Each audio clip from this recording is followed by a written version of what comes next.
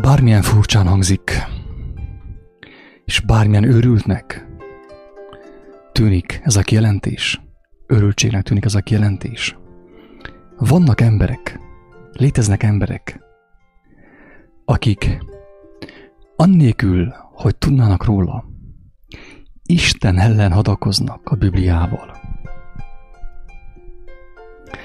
Vannak emberek, akik meg akarják szó szerint ölni Istent a Bibliával. El akarják lehetetleníteni az ő munkáját, az ő élő valóságát a Bibliával. Nem várom el senkitől, hogy egyetértsen vele ezekkel a kijelentésekkel. Noha meg fogok mindent magyarázni, mindent alá fogok támasztani, minden kijelentést. Sőt, megkérem azokat, akik nagyon össze vannak vegyülve a betűvel, és még nem élték meg azt, hogy mit jelent, hogy Isten él, hogy az embernek lehet személyes kapcsolata vele, élő közössége vele. Akik ezt nem élték meg, és nem is akarják megélni, hanem betűzgetni akarnak életük végéig. Azokat tisztelettel megkérem, hogy ne hallgassák a videóimat, a felvételeimet, mert nem hozzuk szólok. Ha nekik úgy tetszik, hogy folyton lapozzanak, még akkor is, amikor már rég cselekedni kéne, már rég dolgozni kéne a szőlőben, az aratásban, akkor én nincs, amit csináljak. Nem tedek semmit sem értük. Már többször elmondtam, hogy sok embert a betű nemhogy megöl, vagy meg fog ölni, már rég megölt, és nem veszik észre, hogy haldokolnak. Sok embert a betű már megölt, és mennek a temető felé. És még mindig hadakoznak, még mindig üvöltöznek. Az utolsó lélegzetükkel is ordítoznak. A betűt dobigálják az emberek fejéhez.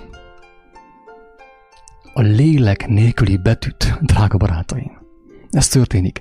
Többször beszéltem arról, hogy a Biblia az a legfontosabb tárgyi eszköz. Hangsúlyozom, legfontosabb tárgyi eszköz, ami segíthet bárkinek, Isten tervének a megismerésében. Én is használom a Bibliát nap, mint nap. Szeretem a Bibliát, megmondom őszintén. Viszont, amikor utazok, amikor akcióban vagyok, úgymond, amikor cselekedni kell, amikor baj van, amikor segélykiáltás van, nem fogom elővenni a kereszt.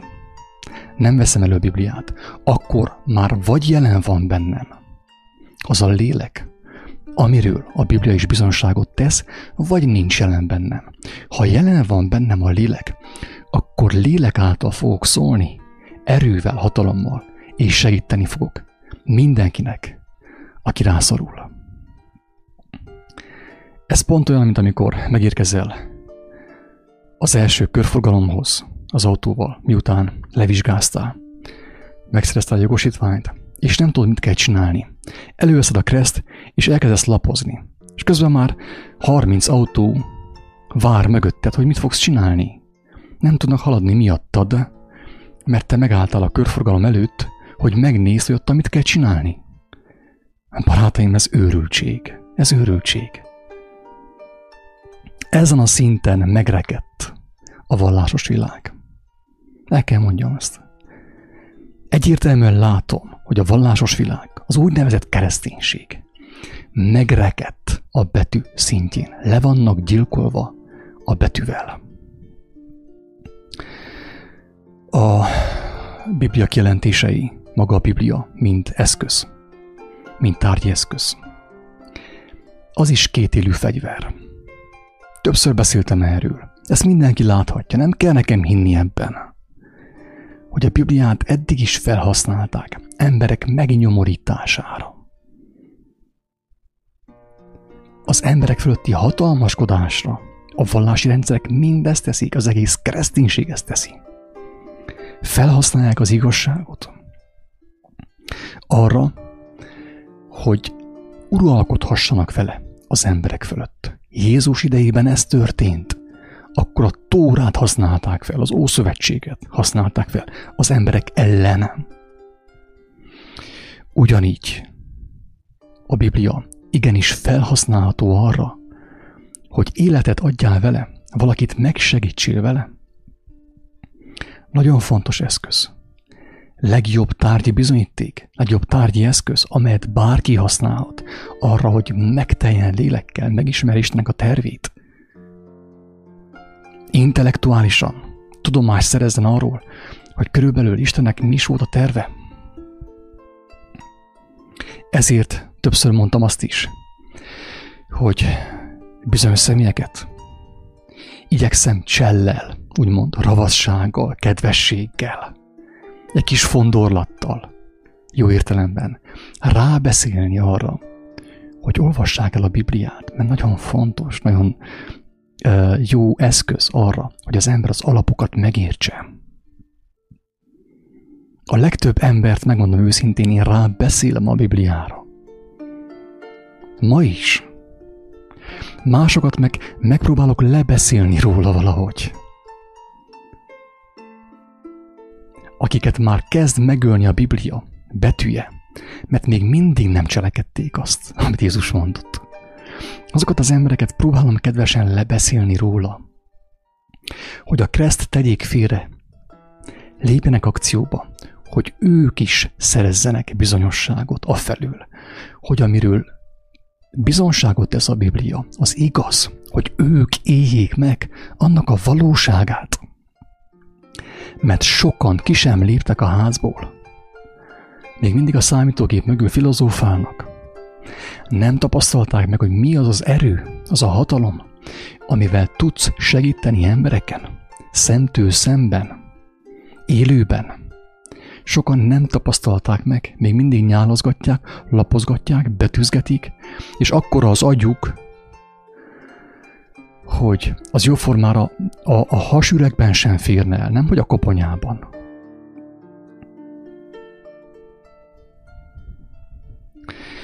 Most egy történetet osztanék meg veletek, annak bizonyságául, hogy a Biblia igenis lehet káros. A Bibliával az ember szembe tud menni Istennel.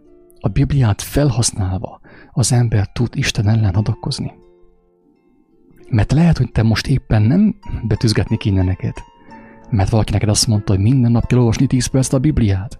Nincs ilyen, barátom, ez őrültség, ez hazugság. Valakit a Bibliával programoznak be. Ha nem tudtak a pornóval, vagy valami mással, a hollywoodi filmekkel, beprogramozzák a Bibliával. De még mindig robot, még mindig gép az illető. Még mindig gép az illető. Egyik gépen azt írja, hogy Biblia, és a másik gépen azt írja, hogy pornó. Ugyanaz, drága barátaim, ugyanolyan gép, ugyanolyan robot az illető személy. Ugyanúgy nem ismerte meg a lelket, az élő Isten jelenlétét, az ő valóságát, az ő hatalmát. Amikor a kedves barátom, Levike, Istenhez kiáltott, mint gyermek, ő rögtön megkapta a választ a kiáltására.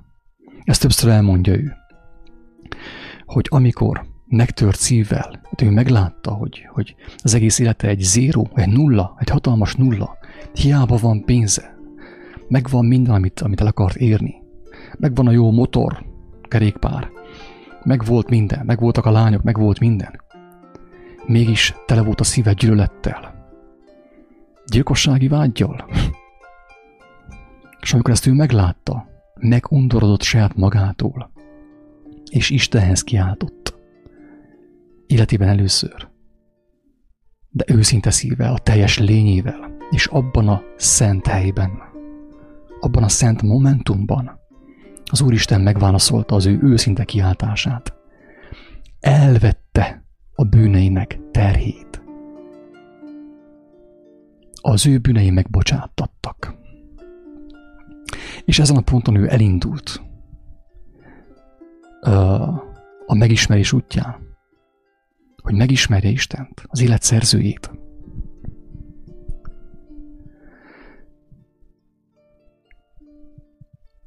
neki látott az evangélium olvasásának. Örömét lelte benne. És beszélgettünk telefonon, ő Németországban volt, én meg itthon, Gyergyóban. Beszélgettünk telefonon több alkalommal. És éreztem, hát legtöbbször én hallgattam, hogy Levike mit mond, mit tanít nekem. És örömömet leltem benne, hogy az élő Isten kijelenti számára az ő igazságait. Olyan dolgokat mondott Levike nekem telefonon, amiket csak később olvasott el Pál leveleiben. Barátom, ez az öröm, ez a személyes kapcsolat öröme, amit talán még nem is tapasztaltál még mostanig. Mert nem megtértél, hanem betértél egy vallási felekezetbe, és ráfogták a vezetők, hogy te meg vagy térve, nem vagy megtérve. Betértél egy újabb parkolóba. A baptista parkolóból a pünkösdista parkolóba tegyük fel, vagy a hetednapi adventista parkolóba. Be vagy térve a parkolóba, és parkolsz, és azt hiszed, hogy meg vagy térve, mert azt mondta a pásztor. Lehet, hogy még nem tértél meg, hogy igazából. Mert nem tapasztaltad meg azt, hogy az evangéliumnak az ereje, a Krisztus szavának az ereje megelevenít minden igazságot az ember számára. Ugyanis az én barátom, mielőtt még olvasta volna a Pál leveleit, azt mondta el nekem telefonba, amit Pál is megírt az ő leveleiben. A rómaiakhoz címzett, a korintusbeliekhez címzett levelében, különböző leveleiben. Te ilyen tapasztaltál-e, barátom? Most elmondok egy durvább eretnekséget, mert az, amit én mondok, az eretnekség. Egyértelmű. A vallásos szellem számára, amit én mondok, az eretnekség. Ez van, sajnos. Tehát én magamot annak kell valljam, még mielőtt valaki ezzel vádolna, mert már többször vádoltak ezzel. Eretnek vagyok. Amikor őszinte, igazságkereső szívvel én Indiában, meg Nepálban zarándokoltam pénz nélkül, mint gyermek, a gondviselő tenyerébe ajánlottam az életemet, azt mondtam Istennek, hogy Istenem, én téged nem ismerlek. De én szeretném megtapasztalni, mit jelent veled együtt járni az útot. Magam mögött hagytam a biztonságot, az európai kényelmet, biztonságot. Pénzem sem volt. És elindultam az úton. Elkezdtem sétálni az út szélén. És megtapasztaltam azt, hogy a gondviselő az élet szerzője. Egy szerelmetes apuka, édes atya, aki nem hagyja el az ő gyermekét. A tenyerén hordozza az ő gyermekét. Akkor még nem ismertem az evangéliumot. Gyermekkoromban olvastam angolul, de nyilván akkor nem értettem meg. Volt egy néhány igerész, hogy ilyen szállóige, ami bement a fejembe, de én nem ismertem Jézus tanításait. Viszont már ott akkor megtapasztaltam, és elkezdtem írni a szabad gondolaton.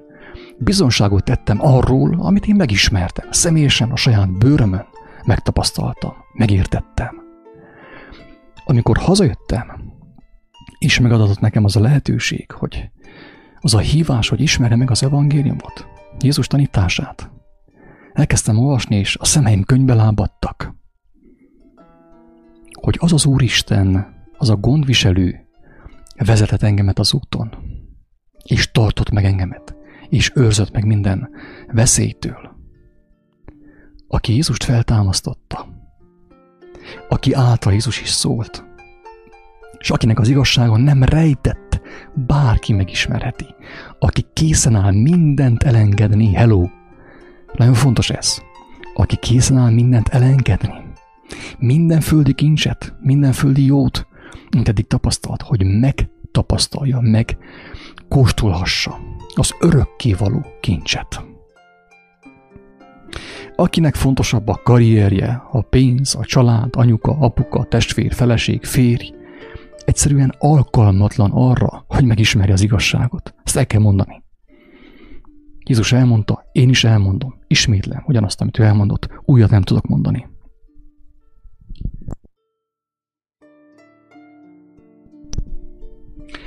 Tehát, miután hazajöttem Indiából, rá egy néhány évre, egy kedves hívószónak engedelmeskedve, én is fellapoztam az evangéliumot, és gyermeki alázattal elkezdtem olvasni. És szíven ütött az, hogy ugyanaz az Isten, aki engemet vezetett az úton, és adott nekem már akkor kijelentéseket, az az Isten szólt Jézus ajkai által. Mert én néhány dolgot már azelőtt megértettem, mielőtt olvastam volna az evangéliumot. Mert kerestem, igazságkereső voltam, és Isten nem rejtőzködött. Érthető, amit mondok? Ez azt jelenti rád nézve, ránk nézve, mindannyiunkra nézve, kedves embertársam, hogy Istennek az élő jelenléte, valósága most is, bármikor, mindenki számára megtapasztalható, elérhető, használható, ha szabad így fogalmazni. A Bibliáról többször mondtam azt, ugye azt mondják a Jehova tanúi, meg a kereszténység, hogy az Isten igéje. Én meg azt mondom, többször mondtam ezt már, és most is ugyanazt mondom, és felvállalom, hogy a Biblia nem Isten igéje. Óriási botrány, mit mond? Eretnek, keresztre vele, akasztófára vele, vágják le a fejét, ugye? A Biblia nem Isten igéje. A Biblia az, ami mint tárgyi eszköz bizonságot tesz Isten igéjéről. Bizonságot tesz. Nem fér bele egy könyvbe. Ez nem tudom, hogy miért nem lehet ezt megérteni. Hogy Istennek a teljes dicsősége, az ő bölcsessége, az ő hatalmassága nem fér bele egy könyvbe. És ez nem jelenti azt, hogy a könyv nem fontos. Főképp egy olyan világban, ahol az emberek nap mint nap eszik a mocskot, a szemetet, a moslékot, a Facebookról, a YouTube-ról, az internetről. A Biblia valóban egy szent könyv, egy olyan könyv, amit nem lehet elkerülni. Olyan alapdolgokat tartalmaz, amit az ember nem ismer meg. Betű szerint nem tudja semlegesíteni azt a sok szemetet, azt a sok moslékot, amit ő bevett az internetről, a világ hálójából. Ez van. Valóban egy szent könyv. Nem is kérdés, drága barátaim. De viszont, mint ahogy már többször is mondtam, az emberek beleragadtak a Bibliába. Beleragadtak, és fuldokolnak. Erőtlenek, nincs erejük egyszerűen. Idézgetnek folyton, dobigálnak idézőjeleket egymás fejéhez, egymást gyilkolják a Bibliával. A keresztények, különböző felekezetek egymást gyilkolják a Bibliával. Egyik sem ismerte meg Istennek a hatalmát, mint a Jézus mondta, és a másik sem ismerte meg Istennek a hatalmát. Mind a kettő idézget a Bibliából, az idézőjelekkel próbálják egymás fejét behasítani. Ez történik a vallásos kereszténységben. De viszont Istennek a hatalmát, az ő erejét egyik sem ismerte meg. És egy óriási botrány mondatik Jézus által, ami már az Ószövetségben is megtalálható. Ez a botrányos kifejezés a következőképpen hangzik. Tehát ugye az történik, hogy hozzámentek a vakok és a sánták a templomban, és Jézus meggyógyította őket erővel, hatalommal. Nem idézetekkel, Ézsaiástól, meg Mózestől, hanem erővel és hatalommal. A főpapok és az írástudók pedig látván a csodákat, amelyeket cselekedett vala, és a gyermekeket, akik kiáltottak vala a templomban, és ezt mondták vala, Hozsánna, dicsőség a Dávid fiának. Haragra gerjedének az írástudók, a papok, a vallásos emberek, a folyton idézgető emberek. Haragra gerjedtek, és mondták Jézusnak, mondanak néki, hallod, mit mondanak ezek? Jézus pedig mondanékik, hallom, sohasem olvastátok-é a gyermekek és a csecsemők szája által szereztél dicsőséget. A gyermekek látták, a gyermekek előtt egyértelmű volt, hogy ő az. Ő Isten szeretetének, az ő kegyelmének az egyértelmű földi megnyilvánulása. A gyermekek látták, a vakok nem látták, akiknek a szemei előtt ott volt a betű, a hatalmas betűk, a betűk tömkelege, akik értelemmel, csupán elmével akarták Istent megfogni, bedobozolni, ők nem látták, a gyermekek látták. Akkor is látták, és most is látják, drága barátom. A mai újszülöttek, akik megismerik Istennek az élő valóságát, Krisztust, ezek a csecsemők ma, ugye, az újszülöttek, ők megszégyenítik az összes papot, az összes vallási vezetőt, az összes lelkész, az összes pásztort. Miért? Mert ők nem filozófálnak, mert ők bemerítkeznek Istennek a jelenlétébe. Nem csupán a betűbe. Ők is használják a betűt. Hidd el, hogy ők is használják a betűt. Használták a betűt, és most is használják a betűt. Én is használom azt, mert megerősít. Megerősít engemet Jeremiás bizonysága, aki azt mondta, hogy embereket ne kövessetek, mert átkozott mindenki, aki embereket követ, és testi erőbe veti a bizalmát. Megerősít engemet Péternek a bizonysága.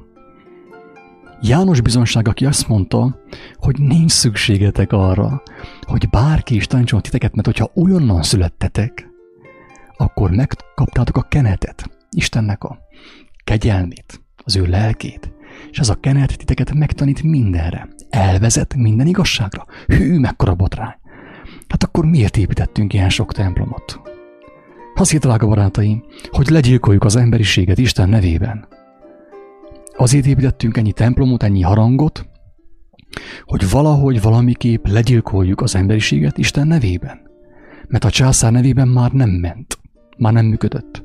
De most így Isten nevében, Jézus nevében megtehetjük azt, amit elmulasztottunk a császár nevében. Amit nem tudtunk megtenni a császár nevében. És így gyilkolja le a vallás az embereket. Téged, engem és mindenkit. Jézus nevében visszavisznek a betű a törvény átkalán. És az emberek nem tapasztalják meg Istennek az élő valóságát. Ezért nem tudnak lélek által szólni, csak betű által idézgetni és bombázni. Egymást gyilkolják az idézetekkel. De a lelket nem ismerték meg. Ezért nem alkalmasok arra, hogy valakit megszabadítsanak, mert nincs erő az ő beszédükben. Mert azt mondják, hogy Pál, amit mondott, az ige. Péter, amit mondott, az ige. Nem, drága barátaim. A Biblia egyértelműen elmondja, hogy az ige a Krisztus Jézus, akit megöltek, ártatlanul megkínoztak, megöltek és feltámadt. Pont. Még meddig akarunk ezen filozófálni, hogy mi az ige? Ő, az ő személyisége, az ő tanítása, az ő jelleme, az ő lelkülete, az ő szeretete, az ő irgalma, az ő bölcsessége, az ő feltámadása, ez mind ige. Péter, Pál, Jóska bácsi, Marika néni, Attila, mind bizonyságtevők. Nem ige, bizonyságtevők. Akik bemerítkezve, megismerve az igét, lélek által, Istennek az erejével tudnak segíteni a vakoknak, a vakok szemének a megnyitásában, a süketek füleinek a megnyitásában, a szellemi halottak feltámasztásában, drága barátom. De idézetekkel nem fogsz tudni segíteni senkinek az ég adta a világon. Érthető, amit mondok? Nem rossz szándékkal mondom ezt. Nem kell nekem ezt elhinni. De hogyha még mindig idézgetsz, még mindig betűzgetsz, és nem látod azt, hogy annak van ereje, van hatása, akkor gondolkodj el azon, amit mondtam, amit mostan hallottál. Hogy te még mindig a betű súlya alatt próbálsz valamit csinálni, tevékenykedni, és egyszerűen nincsen hatása, nem lehet hatása. Mert ez nem így volt elrendelve. Isten nem azt akarta, hogy betűkkel, idézetekkel tudjunk segíteni, vagy segítsünk embertársainknak. Hanem azt akarta, hogy megismerve az ő élő valóságát, abba belemerülve segítsünk embertársainknak. Érthető, amit mondok? És ez nem zárja ki egyáltalán az idézetet. Én is idézek néha. Persze, miért is ne? Miért is ne? Jézus is megtette, ő is elmondta, hogy ő is hivatkozott a régi profitákra, elmondta, hogy ő nem egy más Istenről beszél. Ugyanarról az Istenről beszél. Idézte Mózest, a Zsoltárok könyvét, és így tovább, és így tovább. Ezáltal bizonságot téve arról, hogy ő ugyanarról az Istenről beszél, de nem csupán beszél, hanem él az ő hatalmával, az ő erejével, és segít, gyógyít, halottakat támaszt fel. Kihozza az embereket a világ sötétségéből, Isten világosságára. És ezért írtam a minap a Facebookra, hogy szeretem a Pál bizonságát, és örömmel olvasom a Péter tanúságtételét, amely engem is megerősít. Nekem is szükségem van rá, mert tényleg a Pál bizonsága az nem volt semmi. A Péter bizonsága nem volt semmi. Embereknél nem látok olyan nagy bizonságot, mint Pálnál. Viszont vannak, egyre több olyan személy van, akik ugyanolyan, szinte akkora erővel, mint Pál vagy Péter, bizonságot tesz Isten erő, bátorsággal, hatalommal, erővel, szeretettel. Tehát szeretem én is a Pál bizonságát, és örömmel olvasom a Péter tanúságtételét, amely engem is megerősít. Mindazonáltal nem az a dolgom, hogy Pétert vagy Pált idézzem. Noha alkalomattán azt is megtehetem. Hanem az, hogy ama lélek által szóljak és cselekedjek, amely által Jézus halálra gyötört teste feltámasztatott a halálból, és amely által Pál, Péter, Márk, Lukács és János bizonságtétele is megszületett. Akinek füle van, hallja. Drága barátaim. Hát úgy érzem, ezt nincs értelme tovább tolni, ezt a gondolatcsomagot. Akinek füle volt, hallotta, mit próbált mondani a lélek a léleknek, és remélhetőleg fel is tudja használni a saját lelki épülésére, a saját szabadulására. Hogy ő is erővel, hatalommal, lélek által szóljon és cselekedjen, és szálljon ki a betűből, a betű rabságából, a betű fogságából. Mert Jézus nem betű által szólt, hanem erővel, hatalommal. Pál nem betű által szólt. Nem is tudom, hogy Pál valaha idézte Jézust. Nem, Pál is bizonságtevő volt. Ama lélek által tett bizonságot Isten országáról és Krisztusról, amely által Jézus feltámasztatott. Péter sem idézte Jézust. De mi történik ma a vallásos kereszténységben? Folyton idézgetnek. De főképp Pált, főképp Pétert, főképp Mózest. És aki hallja a mai kereszténységet, jóformán nem is szerez tudomást Jézusról, az ő tanításairól. Ő csak azt hallja, hogy Pál ezt mondta Korintusban, Rómában, meg különböző helyeken, folyton Pált hallja. És már olyant is hallottam én, hogy a Pál evangéliuma szerint ezt megítélve a világ. Drága barátaim, én erre csak azt tudom mondani, hogy no comment. Ezt én már nem akarom vitatni, ezt a témát. Én egyszerűen csak elmondtam, amit elmondtam. Azért, hogy akinek füle van, meghallja az igazságot, meg tudjon szabadulni általa a betűrabságából, a felekezetek, a vallások rabságából, hogy megteljen erővel, mert csak erővel és hatalommal lehet segíteni az embereken. A betűvel, az idézőjelekkel, nagyon nehezen, egy picit az elején, igen, tovább aztán már nem. Tehát akinek füle van, hallotta, mit mondott a léleknek, az élő léleknek. Ma is az van, ugye nyilván, hogy a gyermekek ezt értik, akik most születtek újonnan, és nem beleszülettek egy vallásba, egy felekezetbe. Tehát másodszor nem egy felekezetbe születtek újjá. Egy vallásba, egy újabb vallásba, nem a katolikusba, hanem egy másikba, egy újba, egy modernebb vallásba, hanem valláson kívül, rendszeren kívül születtek újjá. Azok az emberek mind hallják, értik, hogy miről szólok. Ők értik, hogy mit mond a lélek. Tudják, hogy ez így van. Így van, hogy a vallásos emberek meg vannak kötözve. Hiába, hogy hallottak Jézusról és olvasták az evangéliumot, az evangéliumra rálapátoltak egy csomó levelet, Mózes könyveit, és az evangélium el van takarva. Nem tud a felszínre jönni, nem mondható el róluk, hogy ők a világ világossága, a hegyen épített város. Miért? Az evangélium el van takarva. Nincs erő az ő beszédükben, és így fegyverezte le a világ ura, az úgynevezett sátán, a keresztény embereket.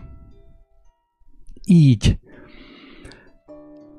vitte őket bele abba a csapdába, hogy Isten nevében, Jézus nevében, a Biblia nevében Isten ellen dolgozzanak. Nagyon szomorú, amit mondok. Szerintem ez egy óriási tragédia.